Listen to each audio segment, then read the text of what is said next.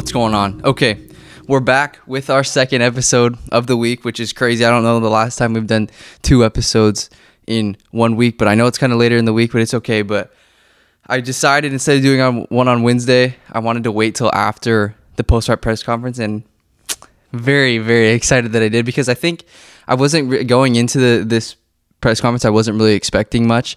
But Max brought the heat, which we haven't seen in a little bit. He was fired up. Sean Strickland, obviously, I mean, his first ever press conference with the UFC, like on a big stage, like on International Fight Week, he did not disappoint at all. And then obviously Israel Adesanya has some of the best one-liners in the UFC. So I'm really happy I waited, and it was by far, like, I feel like this one has been one of the better press conferences we've seen. And I was just excited to see it because Max Holloway, I mean, after watching it and everything, I was thinking, okay, stuff's about to go down, baby. And I just cannot wait. And this whole entire card obviously is stacked, but I just have this episode isn't going to be very long, but I just have a few things that I wanted to get off my chest, because I feel like there's a couple storylines, maybe some things that are flying under the radar. But I guess to first kind of go back into our last episode, I was really wanting them to do Andre Muniz versus Uriah Hall and put that on the main card, but I guess the UFC, they know what they're doing. They know better than Kellen, but I really do think that putting that Barberena versus Robbie Lawler fight on there, that was absolute money, because Brian Barberena, Bam Bam brings it every single time, and then obviously Robbie Lawler's coming off that big dub over Nick Diaz. So I think that this one, a lot of people do think that this could be fight of the night, especially on the main card. But on the main card, there's just going to be too much high-level stuff going on, dude. Like, I don't know what's going to happen between the main event, but all I can guarantee is the co-main is going to be absolutely insane. So it's going to be really tough for Brian Bam Bam and Robbie to take that fight of the night. But you never know what could happen, because every single time I've watched Brian Bam Bam Barberena fight, it's been insane. Because I think last year he fought Jason Witt and Darian Weeks. Yeah, those are 2 tough fights. And I gave Jason Witt and Brian Barberena, I'm pretty sure that was I gave that my award for fight of the year last year, just because Brian Barberena looked down and out, and then he kept cracking Jason Witt, and then like Jason Witt lost his mouthpiece, and it was absolutely insane. So I think that the UFC, obviously, they did a good job putting that on the main card. I would have been so pumped to see Andre Muniz get a spot on there and just make this the card of the middleweights like I was talking about, but it's okay. I like that move. And then obviously don't touch Brad Riddell for Jalen Turner, as I said, but I just cannot wait to talk about this card. But okay, let's first talk about something really fast. When's the last time we've really seen Max is fired up since, like, okay, he was fired up during his Ortega presser, or like pre-fight press conference, and then I feel like he's been relatively calm, especially because even Volkanovski today was pretty thrown off by Max getting all fired up. But there's just something about this. You want to start top to bottom, or do you want to start bottom to top? I think that I want to start talking about the Max fight first, because I want to highlight my favorite fights. I'm not going to go through every single one. I'll give like quick picks and stuff, but I have to get this off my chest right now, okay? This is my first hot topic besides talking about Robbie Lawler versus Brian Barberena. First thing, how crazy would it be if Max Holloway gets a finish here? And I know it's like talk of the town and everything that Max Holloway getting a finish.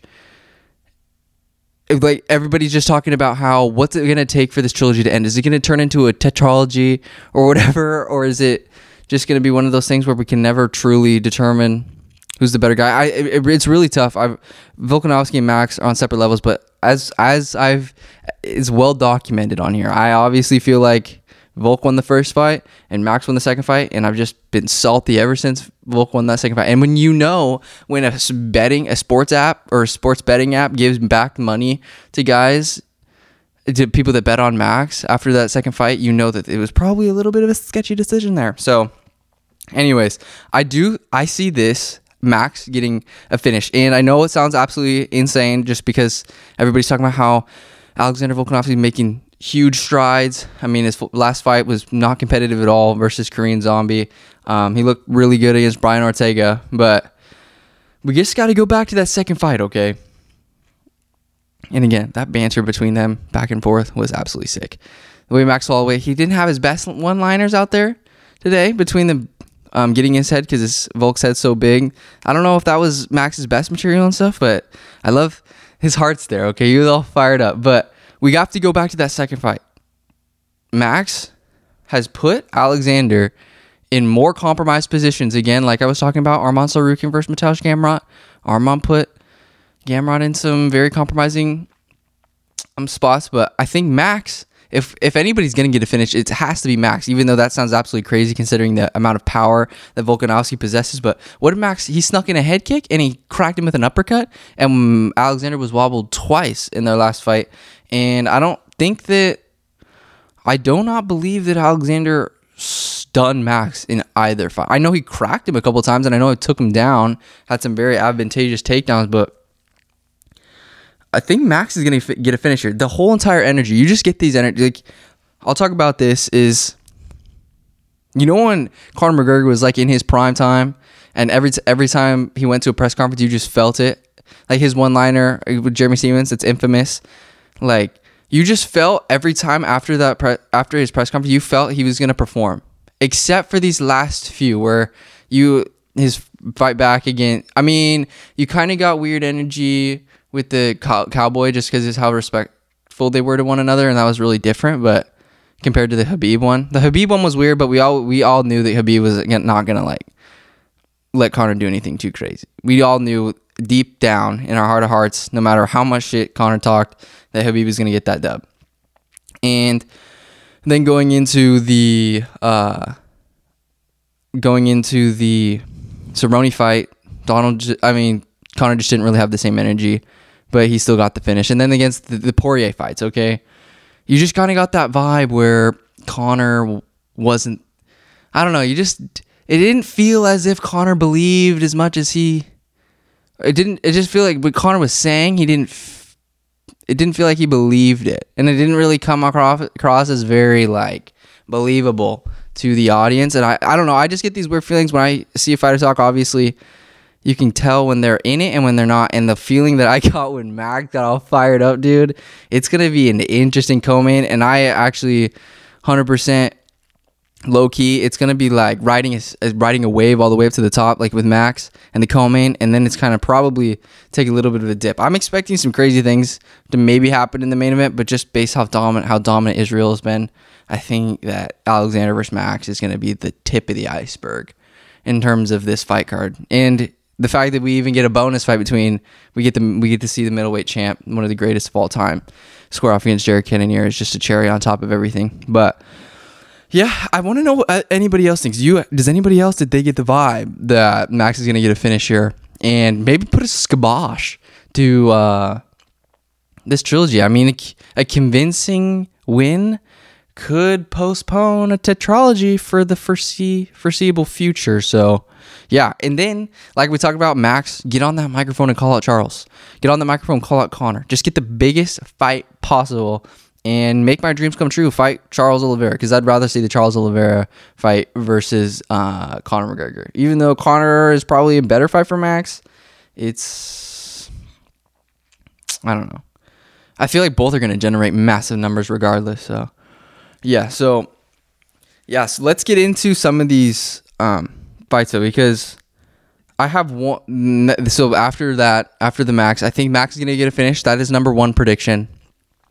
Number two, and I was watching highlights of him all the time, but one guy that deserves to be on notice this fight card is Andre Muniz, the man that I thought deserved to be on the main card. I really do think that this is the guy out of all this star-studded international fight week, UFC 276 fight card. This is the guy that you have to keep your eyes on, because he's arguably the scariest middleweight in the entire division, just because we've seen cats. There's a bunch of well-rounded guys at the top of the UFC middleweight division, such as like Robert Whittaker, Marvin Vettori, Jack Herman, those kind of guys, okay? But when it comes to a man that can throw an absolute hitch in things, it's Andre Muniz, just given the fact that his blast double, his double leg takedown, and his ability to stay on guys and keep them on the ground, but not only when they try to make it back up to their feet, he can find his way to your back, and he's just extremely dangerous. I think that is going to be the best way in order to beat a guy like Israel Adesanya, because we've seen guys that are really well-rounded, not quite specialists on the ground. We've seen him get Israel to the ground. I mean, besides Jan, but that's a size difference thing. We've seen guys get Israel to the ground, but we haven't been able to see guys keep him there or put him in any compromising positions. But if there's a guy that just... And obviously, we know that you can't beat Israel Adesanya on the feet unless you're Alex Pereira or something. Andre Muniz is the guy to get that job done. And he's, what is he, number 10? What is he? Number 13 is fighting number 9, right? Uriah Hall. I think this is the fight that everybody just got to keep their eyes on, just because Andre Muniz, he's surging, baby. I mean, the way that he put out Eric Anders and Jacare Souza is absolutely mind-boggling. So that's this is my like little sleeper pick for what fight could have the biggest implications on this fight card, because as we've seen, middleweight division super wide open. As we've seen, Sean Strickland and Alex Pereira, that's the talk of the town. But the real dude that I believe has the biggest chance or is most equipped to potentially take out Israel Adesanya is Andre Muniz, just because his ground game is different. So like when you got a guy like Israel Adesanya, you have to find something else that's going to work, because standing up on the feet with him is not going to work. So you have to find, where am I? Andre Muniz on the ground is like Israel Adesanya on the feet. Okay, so I just think I really do think Andre Muniz can find the back sink in a choke, or just grab an arm, grab a limb, because isn't his nickname like the Bone Snatcher or whatever? I believe that's what his nickname is. Let me see. No, I don't. It might not be. It's just like it's like a Sergapano. Who is the Bone Snatcher? I forget. I don't even know. But yeah, that's Andre Muniz. He's the man that you have to watch. Okay, now let's get into my probably that's going to be the fight of the night. Okay. And a lot of other people, they think that Brian Barberena versus Gabe Green. I mean, they think that Brian Barberena versus Robbie Lawler is going to be fight of the night. The only fight of the night contender that I'm seeing, okay, is Brad Burdell versus Jalen Turner. That's the only, in terms of just fireworks from both sides, because I can see, besides out of the co-main, I could genuinely see the rest of the fights being one-sided. But in terms of a fight not being one-sided, absolute stingers on both sides in the blue and red corner, it's got to be Brad Burdell and Jalen Turner. Jalen Turner, absolutely anomaly for the lightweight division, super huge, just like Joel Alvarez. Amazing jiu-jitsu, amazing striking. I mean, can just find the target with ease. Great kicks, and then Brad Burdell obviously can hang with the best of them. Absolute, he's one of the few guys when you're watching on TV, you're like, Jesus Christ, yeah. Definitely don't want to be fighting when I'm older, because I can feel his punch through the TV screen. So, yeah, this fight is going to be sick. And if you guys don't decide to watch the pay-per-view, I feel like you can get your daily MMA dose by just strictly watching Brad Burdell versus Jalen Turner. But yeah, that's how I think is going to win fight of the night. All this other talk about like a fight on the main card, there's going to be good fights. I will give him that. But in terms of like the fight that I'm most excited for, because I literally made an episode about this earlier. Like, this was my favorite fight.